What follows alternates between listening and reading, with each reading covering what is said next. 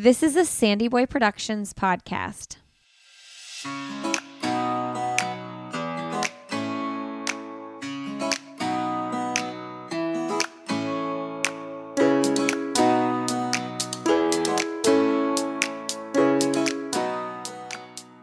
Hey everybody, welcome to Why Is Everyone Yelling with Lindsay Hine. I'm your host Lindsay and I'm so grateful you're here today. This podcast is for parents or anybody helping raise kids, and I hope you feel encouraged, loved, and supported when you walk away from these episodes. The podcast is part of the Sandy Boy Productions podcast network. You can learn more about all of our shows when you go to sandyboyproductions.com.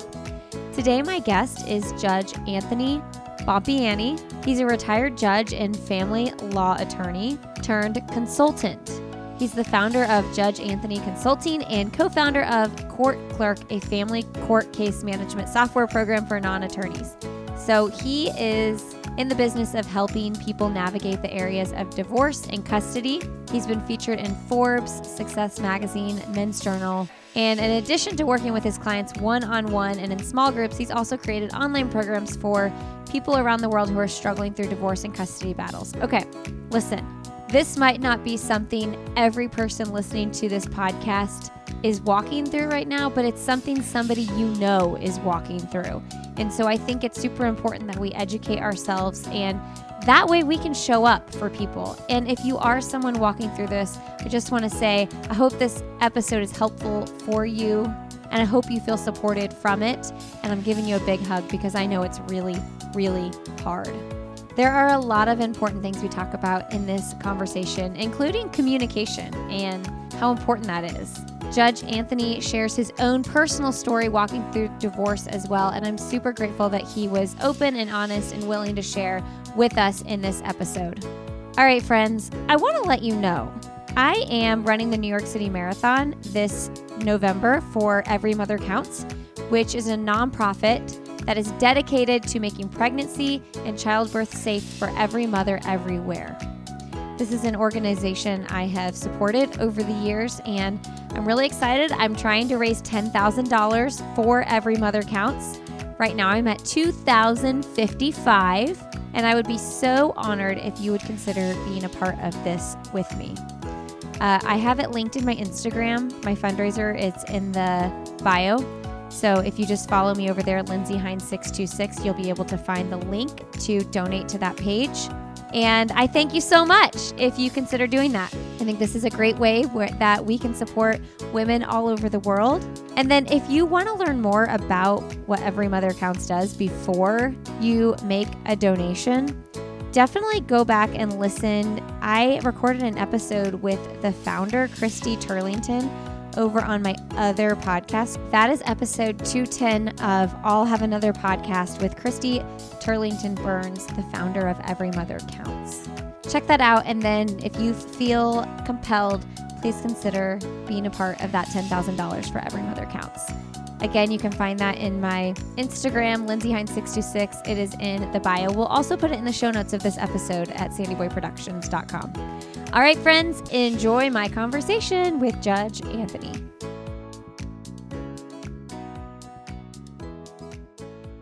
Today on Why Is Everyone Yelling, we have Judge Anthony Bompiani on the show. Welcome to the show, Judge Anthony. Thank you. Thanks for having me. Where are you coming from? Where are you located? So right now I'm in Pennsylvania, but my situation is a little unique because I do week on, week off with my ex, with our 3 kids. And my fiance and I live out in Scottsdale, Arizona. So, and my kids are here in Greensburg, Pennsylvania. It's right outside of Pittsburgh.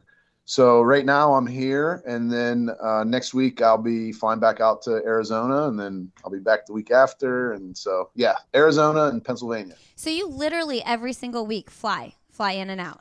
Yep. Wow. Yeah, I fly to Arizona every other Monday, and I fly back to Pennsylvania every other Sunday. This week's a little bit different because my oldest son is moving into, he's a senior at a prep school. So he's moving into school on Tuesday. So I'm going to help him move in on Tuesday and then fly out Tuesday evening, early evening. How long have you been doing that back and forth? Consistently like that for about a year and a half. Wow. Okay. Yeah. So do you have all boys? Yes. Okay, fun. I'm an all boy parent as well. We have 4 boys. Oh, it gets crazy, doesn't it? So your oldest is about to graduate, and then what are your other 3? Or your other 2? Our middle is 15. He's a sophomore in high school, Okay. and then our youngest is 12. He's in 7th grade. What am I staring into? What can you tell me? Oh, What do I need get to ready. know? How old are yours? So my youngest is 4, and then I have a 5, a 7, and a 10. Oh yeah, get ready. It's yeah, I mean it's fun and it's like it's really cool to see like what they start getting interested in, what their talents are, what they like, what they dislike. Obviously, there's always a little bit of drama and issues, but there are throughout the course of our lives as humans. But it's interesting because I always say that like I don't want them to grow up, but I also am so like looking forward to seeing what they like how they turn out, like what they end up doing with their life, where they live, like who they meet, if they get married, if they don't, if they have kids. So it's like I want to keep them young, and my youngest, like I can remember last fall or maybe like early this year.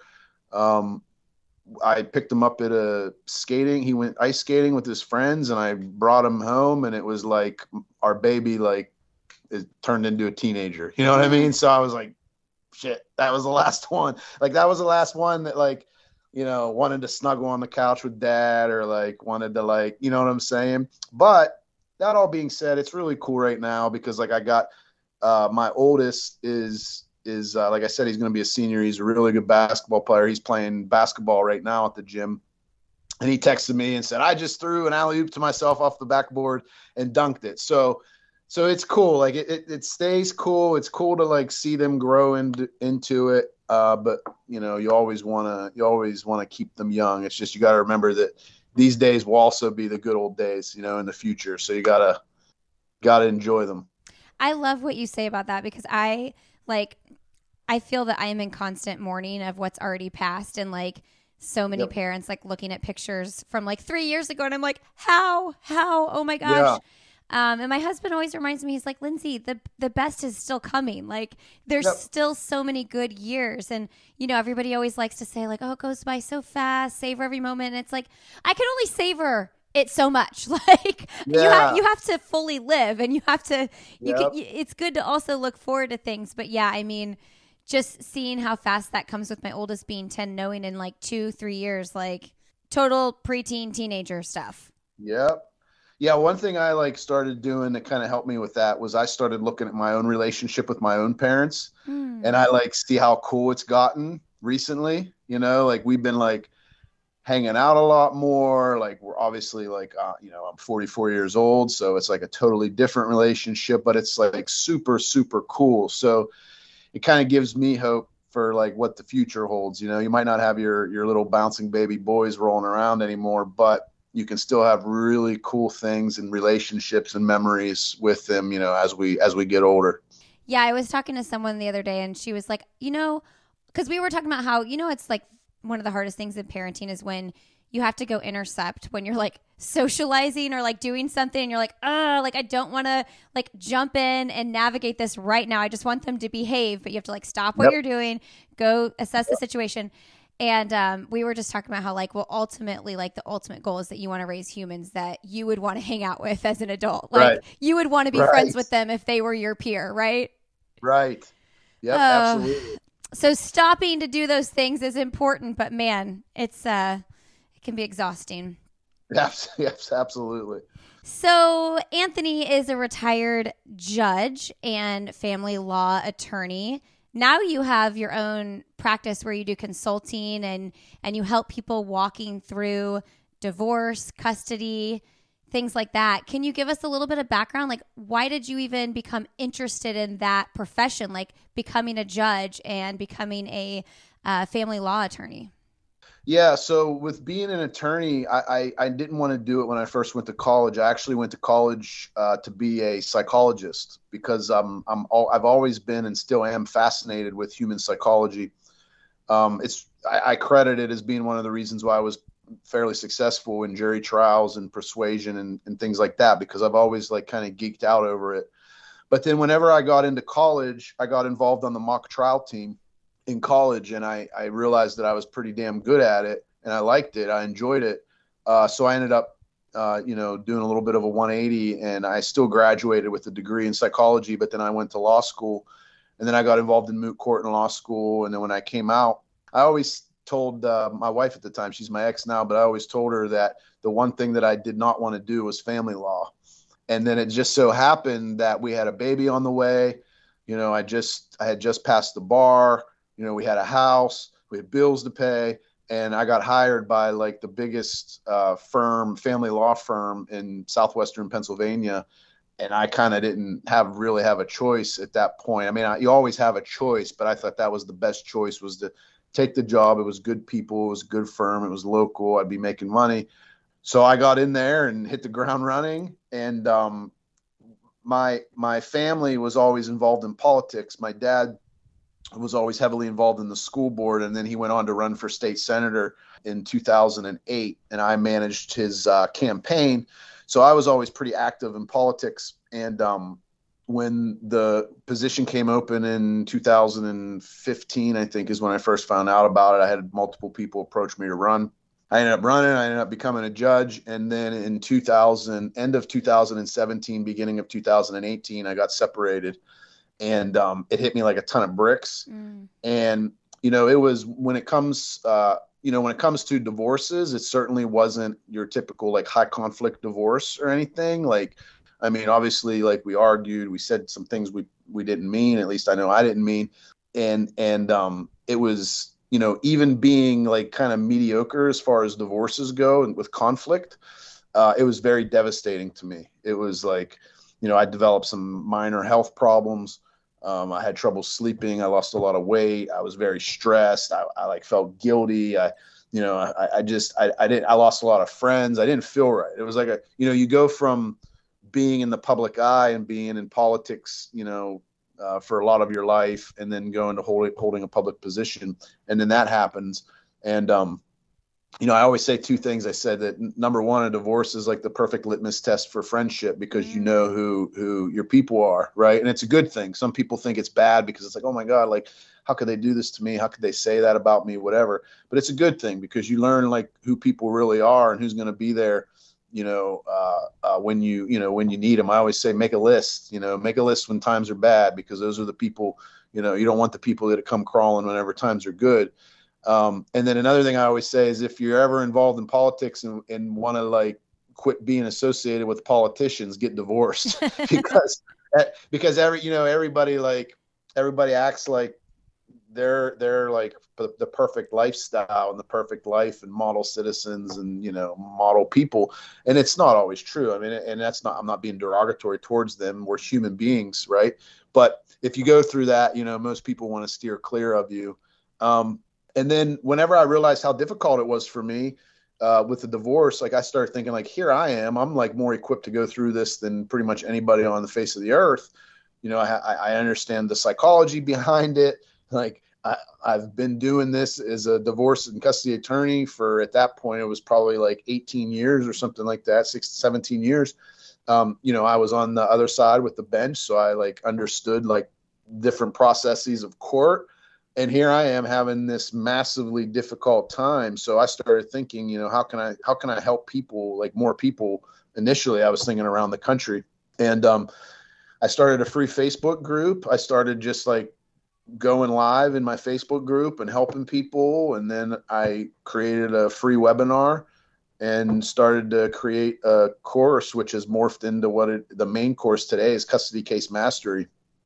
And then I went on from there to start doing consulting, group and one-on-one consulting.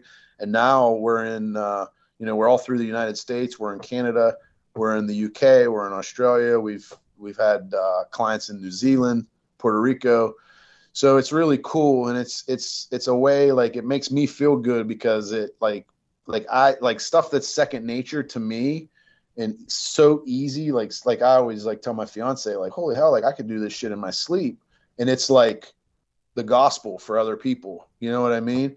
So it's very satisfying for me as a human being to be able to like help people with something that's so like second nature to me. And then you throw in the fact that I went through it. So, when I was an attorney, I didn't really grasp the difficulty of it for my clients. Like I always like tried to do a good job and took it seriously and everything, but I never really grasped like just how difficult it really was. So I have that end of things too. So it's kind of been like the perfect scenario, and people have been great. It's been really cool. It's been really rewarding, and it's been a lot of fun too. I'm super curious, looking back on your career after going through the divorce, like what would you tell yourself when you were, in practice but married, and also other attorneys who are practicing what you were practicing, Yeah. but they're married and so they haven't actually walked through that experience? Yeah. I would tell them that it is that a divorce, especially with custody battles, but any divorce is probably the worst thing that a human being will go through. Other than like maybe like a major like terminal illness or something like that. I even like think it's just as bad, or not, if not worse than, I can't even believe I'm saying it, but it's true, than like losing a loved one, and it's because it's so devastating. And then like a lot of people go broke, a lot of people go bankrupt. A lot of people have to start all over. So I would tell my old self and current attorneys now, like, appreciate the position that your client is in, because they will say and do things that might not make sense to you, but if you were in their shoes, it probably would.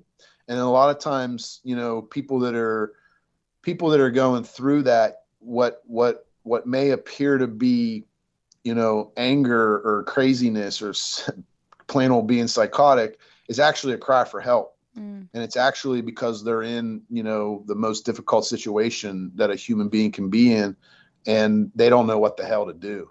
And they're there for your expertise and for your comfort. And I think that's the most important thing to understand. The law is easy. Arguing the law and arguing the facts and being in court, like that shit's easy for us. But for someone who is like just had their world turned upside down, it's a big deal. It's a big, big thing. And it's very, very devastating. And I think if attorneys can understand that more, they can be better suited to serve in the way that they should. Okay. Big question early on here. Yep. What do you want someone walking through divorce to know? The biggest thing that I say is basically there's two goals. I mean, there's a lot of goals, but they all are broken off of two main objectives. And the first and foremost is healing. Even if you don't know, like, even if you weren't in an abusive relationship or weren't like, abused or subjected to some sort of violence or whatever, you still have to heal, because it's very traumatic and devastating, so that's number one, healing. Because if you don't do that and you don't focus on that, and you're not also patient with it, like, it's not going to happen overnight. It could take months, could take years. If you don't have that down, that's like the foundation for everything else. And if you don't have that down, everything else is going, your future relationships, your finances, your relationship with your children, all of that other stuff's it's gonna hurt. You're not gonna be doing it as well as you should. So number one's healing. And then number two is to make sure that you are focused on setting yourself up for this next phase of your life, right? Whether that be financially, whether that be with the assets and liabilities of the divorce, whether that be with your relationship with your ex, your soon to be ex. And if you can do those two things, the rest of it's going to take care of itself based on the facts and the law. You're not going to be able to control everything, but you can control those two things. You can make sure you're patient with the healing process, and make sure that you're simply focused on setting yourself up for the rest of your life. And obviously, if kids are involved, then there's a second part to that second goal, and that's to make sure that you're focused on the rest of their lives, because they're going to end up being your legacy. And what the arguments and the issues and the conflicts that you have with your ex, you you can't let that spill over onto them. Like, it's not their fault. It's not their fault mom and dad don't get along, or mom and dad have issues or whatever. So you got to kind of try to make sure that your issues and your issues with your ex aren't spilling over onto them. I have lots of questions about kids and the involvement of that. But I'm curious, like, how did you heal? What were the things that you did? Yeah, I had done therapy before in the past. I didn't do any sort of professional therapy after my separation, but I did a lot of looking inside and looking inward and trying to understand why I was feeling the way I felt, why I was so concerned with, what other people thought, or how I was going to argue when I got to an argument with my ex, or, a lot of stuff that didn't mean anything at all. So I looked inside a lot. And then one of the things that I also did was I started to get, that really, really worked for me, was I started to get very disciplined with a few things. Number one, I never like had a drinking problem or drug problem or anything, but I made a commitment to myself that I was going to completely stop drinking, even like socially, like a glass of wine with dinner, like everything, because my emotions and my mental state was already messed up. So that's something that is never going to help that. Right. Mm-hmm. I always my fiance and I always joke around now that we drink, what is it? You don't drink to feel better. You drink to feel even better. Like when you're celebrating something or something like that. Right. That's the reason you're saying. That's the reason you should drink. Yeah. Like, it's exactly like, you don't want to, when you're in a bad state in your life and mental state and emotional state, that is like a recipe for disaster. Totally. Because that's not going to help you. That you might feel okay during, but it numbs it. And that's what you're really looking for. Exactly. So that was my one commitment. My second was that I was going to watch what I was putting into my body. So food, drinking enough water, just really focusing on taking care of my body, because obviously they're connected, right? Your mind and your body. So if I'm going to try to fuel and repair and help and heal my mind and my emotions, I can focus on my body to help that process, right? And then I got really involved in meditation, super involved in meditation. I would do guided meditation. I would do just silence. I would do affirmations, with the kind of person I wanted to be. Just figure out who I wanted to be and just start repeating it to myself and over and over and over and over again.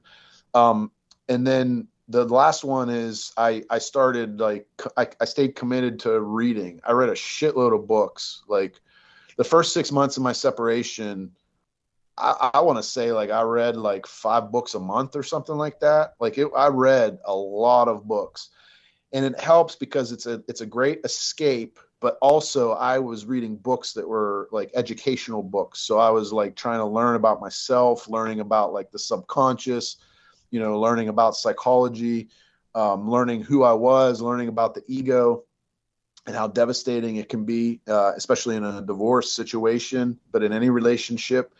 And I did that. And then also I ended up finding a really incredible human being that I'm engaged to now, who was very helpful too, who was, you got to watch when you get separated and then divorced, you got to watch, because the human need for comfort and, affection and sexual attraction and the whole thing is going to be running rampant. But you got to be very careful because you're in a vulnerable situation. So you want to, you got to kind of make sure that the person's someone that you should be with. And what it is with us is it's which I would recommend if you can find somebody like this, it's the best, is someone who appreciates you for who you are and all the trouble and trauma and problems that you went through, but also someone who encourages you to do better and be better, right? To grow in every aspect of your life. And that's the relationship that we have right now. So that was that all kind of, everything that I was saying about all the commitments I made to myself and then end up getting in a relationship with her. That was really my process of healing.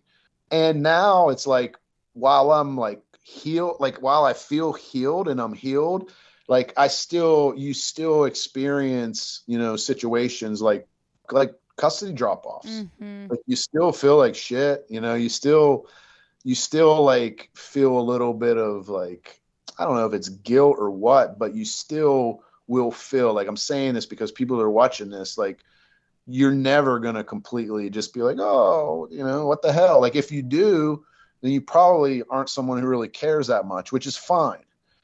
But if you do have those negative feelings, like you got to understand that's completely natural. I mean, hell, like my ex and I get along freaking great. And like, we don't even have an order of court or a parenting plan or a schedule or anything. We just do set it up basically on our own. But the reason why I'm saying that is because it's been so easy and flexible in that regard. But still, when I drop them off at mom's house on Sunday, it's like, shit, so you got to understand that those kinds of feeling, that doesn't mean you're not healed. And that doesn't mean you have a problem or like there's something wrong with you. That's just being a parent and being a human being, and wanting to spend time with the people that you love, especially your kids.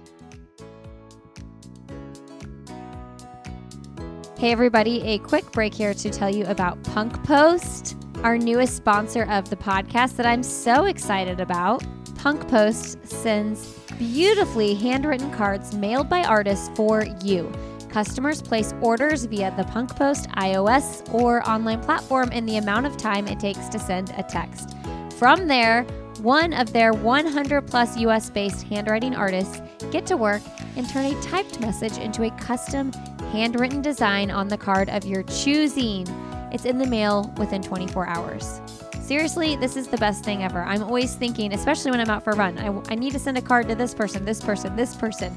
And if I can just do it through Punk Post, that makes my job easier and it's way cuter.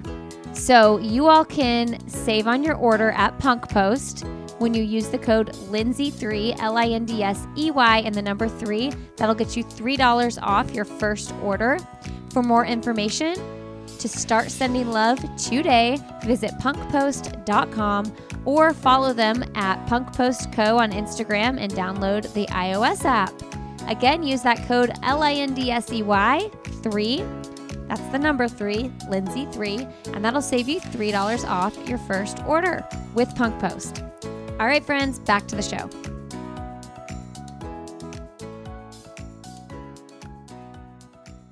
Lots of questions about custody stuff. And I know each family is different. Each child is different. Each parent is different.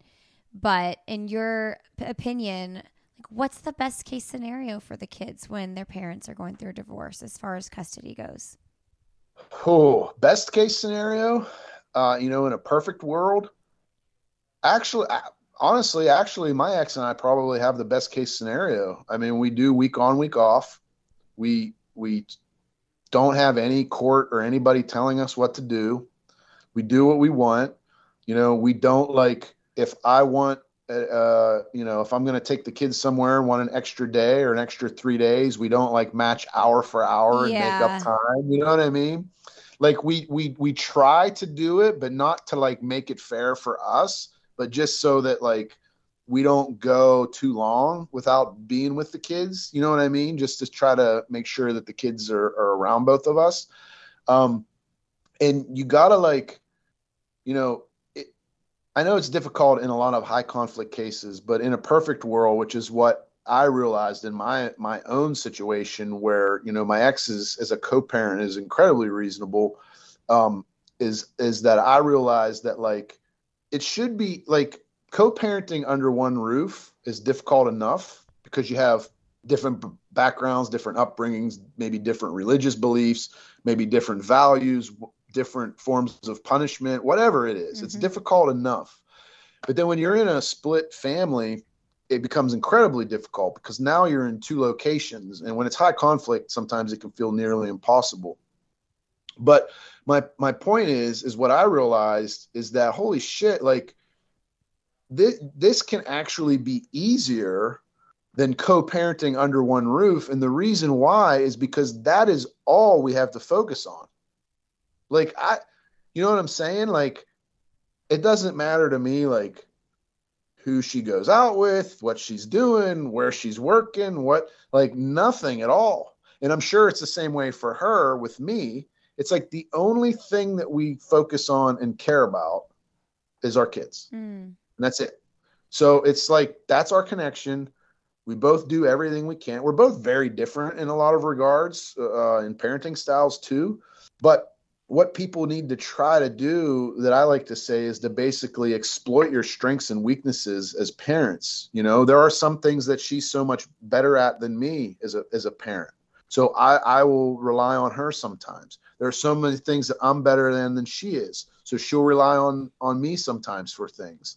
And a lot of times what happens is our egos get involved, and we don't like to admit that the other side may be better than us at something. So it just really kind of clogs up the whole situation. When in reality, if you could just understand that and appreciate that, it's obviously easier said than done. But that's like the perfect scenario for kids, is to have two parents that work together, you know, focus on the kids. That's it. And are flexible as hell with the times, right? And just doing, because otherwise, like it can be, you know, especially when the kids get older, like it can be not only traumatic, but annoying. Like, it's like you have a lot of kids that are like the adults in the situation. So, and again, for me, for us, week on, week off works. I understand, like, you know, sometimes that doesn't work. Sometimes that's not the best case scenario. But overall, I would think, you know, as much time as possible with both sides. Both parents, 50-50. Yeah, and flexibility, you know, and communication. Those are the best things. You know, you mentioned the co-parenting thing, and I will say, as someone who is married, like, one of the hardest parts of our marriage is when we don't agree on how to discipline, or we don't agree on how we should react to something. And I'm thinking, you're being too loud, you're being too aggressive. And he says, I'm being too gentle. And, you know, all those things. Like, that is such a stressor on your marriage that you don't realize is going to happen until you have kids, right? Absolutely. So how do you let that go, though? Like, when you're divorced and your kids are at their house, and then, you know, because then I imagine, like, what if they come home acting a certain way and you're like, oh, it's because he did things this way. And you know what I mean? Like, I'm sure that's a really big stressor. Yeah, well, and you're absolutely right. But the biggest thing that you need, that people need, not you, but people need to understand, is that you have to eliminate your ego completely. So if that happens, number one, you got to realize you're not going to be able to, unless you can have a conversation about it and modify the parenting styles in one house or the other, you're not going to be able to change it. So since you can't change it, the only other option is to step your game up as a parent, right? So, you know, I'm sure, you know, my ex has felt that way. I don't know if I've ever felt that way before, but if I did, the appropriate response would be to just put the focus on myself and what can I do to make the situation better? Like, what can I do to set the right example for these boys?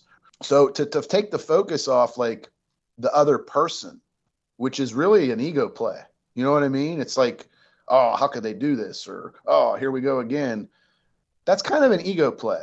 You know what I mean? It's almost like, instead, it's like, all right, well, how am I going to rectify this? Like, how can I make this better at my house? How can I fix this? What can I do to be better?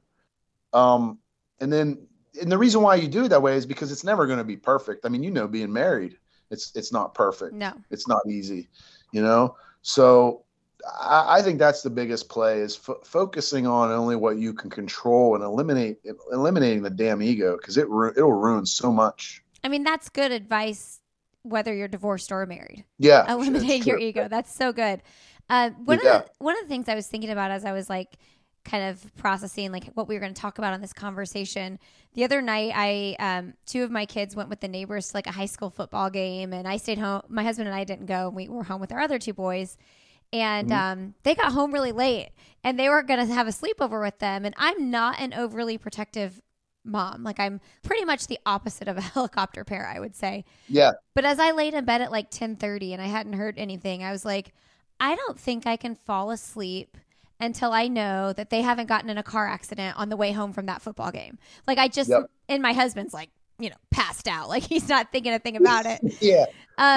But I got to thinking about that, and it kind of gave me a glimpse into what it will be like when my kids are old enough to drive and, they have a curfew of maybe 1 a.m. or whatever it is. And like, will I be able to sleep? And I just wonder, like, how big of an issue is that when your children are at the co-parent's house? And I'm sure it's different for different couples, right? Like, I think I would feel very confident that my kids are safe with my husband, who, if he were my ex-husband. But there are probably lots of people that don't feel that way, and they feel scared. Like, they're not watching them enough. They're not giving enough boundaries or rules. And so what would you say to someone who's feeling like that on the extreme end and on the, like, not extreme end, but just like unsettled?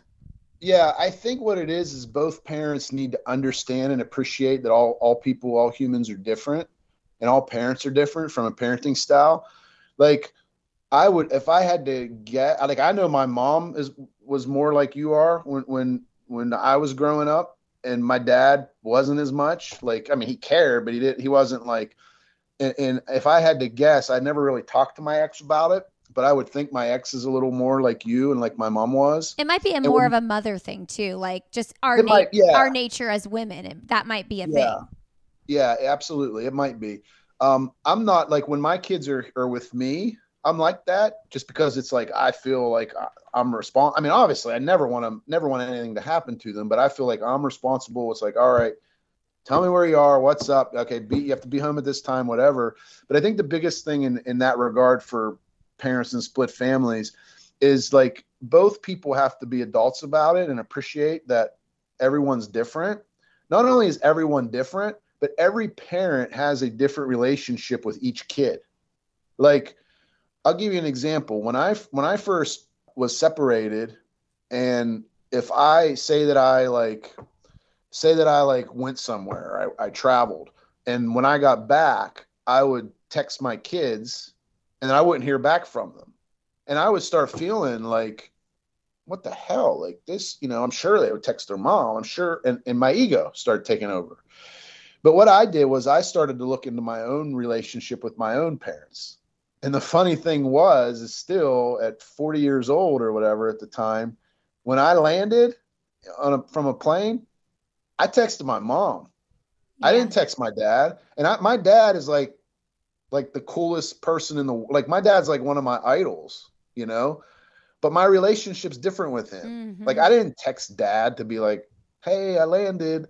I texted my mom, hey, I landed, I'm safe, So, like, people need to understand that. And that's not a bad thing. That doesn't mean they don't love you, or that, like, the other side loves them too much or is like horning in on your space. Like, another thing that I realized too is early on in my separation, like, I realized that my ex would text my kids a lot right around like bedtime, right? Or nighttime. And at first, when it's fresh, you could look at that as like this is my time. Yeah. What the hell? Yeah. Whatever. But again, I started thinking, like, her relationship's different with them. And two, it's different a lot of times with, moms and boys, or dads and girls. Like, I don't have any girls, but like, they're all different. So, like, someone who's going through that, like me in that situation when my ex was texting my kids, like, instead of looking at it as like horning in on your own time, change your perspective and like be grateful that you have someone who like gives a shit. You know what I mean? Mm-hmm. And you have someone who, like, if they ever need anything and you can't deliver, that like you could like rely on someone. You know what I'm saying? And again, it gets back to the ego. Like, that's an ego play for someone to be like, oh, this is my time. Like, quit texting them, Now, granted, you want to have your time with them, and I'm not saying like you should just give away your time, but you got to realize, like, everybody cares differently. Everybody shows their love differently, different love language, different relationships, different values, so you got to learn and grow into being able to appreciate that.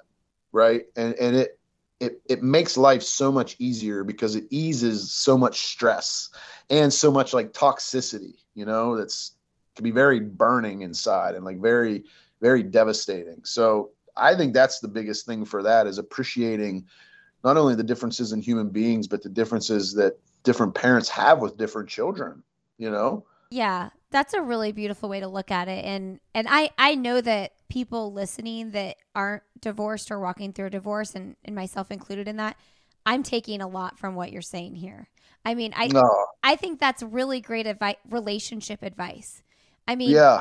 even through a marriage, like you see, I see as you're saying that, I see the different things that I need from my kids and the different things my husband needs, and vice versa, that our kids might need from us. Like they're looking to mom for Yeah. this, they're looking to dad for this, and we give different things at different volumes. Yep. Yep. And ultimately you want your kids, as long as your co-parent is a safe person, you want your kids to have good, healthy relationships with them. Yep. Yeah, absolutely. And the thing that you'll start to realize too, especially with you when your children get older, is it's going to be the same thing with your kids too as they get older. Like they're all different. They're all going to show love differently. They're going to have different interests. They're going to be different people. So you can't like try to put them in like a certain mold, that you want them to be in. My mom always used to tell me, I can't remember the damn phrase, but it's a really good one. Oh, it's that children aren't supposed to be molded. They're supposed to be unfolded. And it's basically like, you gotta, like, my three kids are so totally different. Like, it's crazy. Like they're just totally different. And if I judged each relationship based on my criteria alone, that would lead to a lot of issues, right? So you got to let them unfold and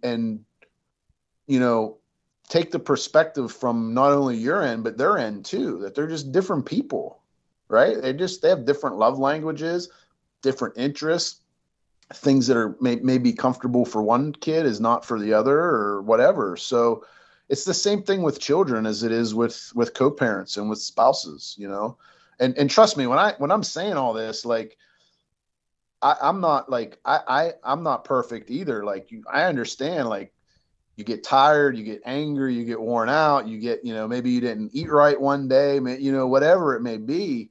So you still always got to just get back to the basics, and do your best to try to stay in that, in that stability area. It's one of the hardest things about parenting is when you have multiple kids, like different things work so different for different, and you're like, I oftentimes say, like, as far as like temperament wise and things like that, our second and our fourth are like way more chill and like just a little bit so far easier to figure out, like, how are we going to get through this?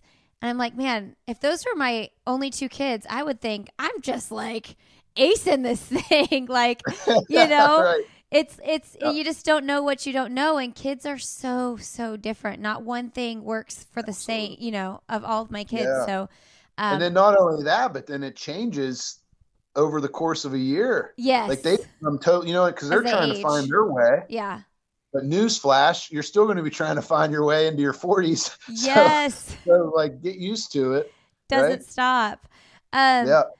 Okay. When kids come home from the other parent's house, what are questions or things you like to ask or talk about that you think are appropriate when they come back to your house? Yeah, I was very particular in my own personal case. I was very particular about this when we first started on this journey, because I was always very sensitive to putting them in a position that may have felt awkward for them, and putting them in a position, and my ex in a position where like info might have gotten back to her that like I was trying to be like inquisitive or something. But that being said, sometimes conversational questions are just that are innocent questions. So as time has gone on, I've been a little more relaxed with that, and I approach it now. Now, granted, I'm not in a high conflict case and I'm not in court or anything like that. So I will just approach it as conversational. Like, what'd you guys do this week? What'd you do this weekend? Oh, we did this. Oh, who was there? And I think I feel comfortable doing that now, because I think my kids grasp the fact that like, I don't give a shit. And like, I don't care. You know what I mean? I don't trust care. As long as what's going on. Yeah, as long as someone's not hurting them or they're not getting like, being put in a bad position or something, I couldn't care less of like what they do, who they're with, whatever. And I think they picked up on that energy from me. So my suggestion would be is if you are going to ask those kind of questions, make sure you have the right energy and make sure you're not like doing it for the wrong reasons. Because you never want to put kids in the middle of your shit, like Mm-hmm. ever. And that's one of the easiest ways to do it. For example, if you would say, what'd you do this weekend? And maybe they say, oh, we did this. Well, who was there? Well, so and so and so and so, and it ends up being like your ex's like new partner or whatever. And then you end up flipping your shit and then end up like being sarcastic and harassing it to your ex about it. Like, oh, hey, who's this? Who's that? Who you taking around the kids? Why don't I know about it? Well, now the kids are in the middle of it, right? So if you're doing it for the right reasons, then I think all questions are fine if you're doing it truly for the right reasons and your energy's there to not make it awkward for them. But other than that, if you're not doing it for the right reasons, or if you're trying to learn some like dirty information through your kids, like don't do it. Mm-hmm. Like don't. So I don't think it's as much the questions as it is the intent and the Mm-hmm. energy and the Mm-hmm. mindset. Um, because what can be completely conversational for one person is like a strategy to like trip up the other side or to catch them in something bad or whatever. So I think that's more important is the energy and the your intention behind it. Um, well, lastly, here, I'm curious. Earlier you had mentioned you're going to find out who your real friends are when you walk through something like this. Yeah. And I'm curious what your suggestions are for how people can be a good friend when someone's walking through that. I think the biggest thing is to make sure to let them know that you're there and let them know that like that you're there to help them, that you're interested in making sure they're okay, Mm. right? Not to be overbearing, right? Because that's not a good thing either, because then sometimes it can almost feel like someone's wanting like certain details. But Mm. be there for them, be vocal about being there for them, understand what kind of friend you are dealing with and what kind of relationship you're dealing with and determining whether or not you need to quote unquote pick sides, you know? Because in my relationship, for example, I felt like there were a lot of people that felt like they needed to pick sides Mm-hmm. when, at least from my end, like I didn't really care if they talked to her or not. You know what I'm saying? But I do know divorces where people get pissed off about that, where people like, if they find out like you're talking to their ex, they're going to be pissed. So be understanding and aware of, whether or not that's going to be an issue. Be straight with them, be straight. Like, hey, look, you're my friend, but like I see so and so at yoga twice a week or whatever, or you know what I'm saying. Like, be straight with them on the relationship with the other side, and just let them know that you're there to support them. You might not support what they're doing, and you might not agree with what they're doing, but you're there to help them, right? Yeah, I think that it can be really easy to just like kind of drop off, like check in and then just drop off because you don't know what else to do and you feel Yeah, like you feel awkward and you don't know how to support them. yeah, All right, Judge Anthony, we always wrap up with some end of podcast questions here. yep. You've had a lot of fun experiences in your life, in your career, but I'm curious, what is something professional or personally you would like to do that you have not done yet? Professional or personal that I would like to do. Or both? That I, yeah. Oh man, that's a tough one. Professional, I want to continue growing this thing that I have going on and get into as many other countries as possible. Um, I'm, I shouldn't say I'm working on it right now, but I'm about ready to start working on translating all my stuff Oh, cool. for other people. I have two new programs that I'm getting ready to launch that are going to be universal. And then I have software, case management software that's about ready to launch any day now. So I think those are the biggest thing is like the reason why I started doing all this was to have a bigger impact than just in my community, as a judge and as a lawyer. So I want to have as big of an impact as possible. So I want to go worldwide, more than we are just now in like 5 different countries. So that's on the professional side. And then the personal side, I don't have any specific thing that I can tell you that like, oh, this is on my bucket list or whatever. But what I want to do, not only for like myself and for Candy, my fiance, and for my kids, not only to experience it too, but also see as an example, is to like live life like fully, like do it all. Any option is on the table. Anything is possible. Anything we can figure out how to do whatever we want to do to instill to live the rest of my life with that mentality and that energy, and to pass that on to my kids, where it's like, look, you can do anything and go anywhere and be anybody that you want, period. And I think that's the biggest thing for me. Like this year has been one of my favorite years so far, professionally and personally, because because we're creating like so many memories. That's the hugest thing is like we did, like my boys and I went to the March Madness basketball tournament, was in Pittsburgh. We went to that. We had a blast doing that. Candy and I took my parents to Puerto Rico. Like we like got to share like so many memories together and create new ones. Like that's what's really important for me. It's not really like any bucket list sort of thing, but it's to make sure that I'm always like living full out, like going full out, like work hard, play hard, like experience life, experience people, and teach my kids how to do the same. What do you think stops people from doing that? I always think like just the mechanical parts of life. Like, oh, I got to go do this. I got to do that. And then you just like stop dreaming big. Yeah, exactly. And I think that's stuff that's passed on not only from our parents and our families, but also from like our history, like the years that you've already lived and what you've experienced. And then I think too, another big problem is like what's the media, like what, all this shit we hear, like it's like, holy hell, anytime you turn on your TV or read any news on social media or anything, it's like, everything's falling apart, right? Everything's falling apart and everything's crumbling to the ground.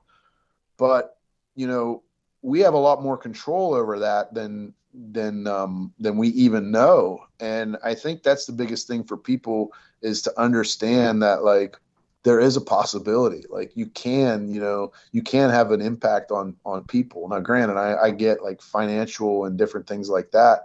But the attitude still has to be the same. When you are in those little moments with your kids, start out that way, start out small, that when you have time with your kids, it doesn't cost any money.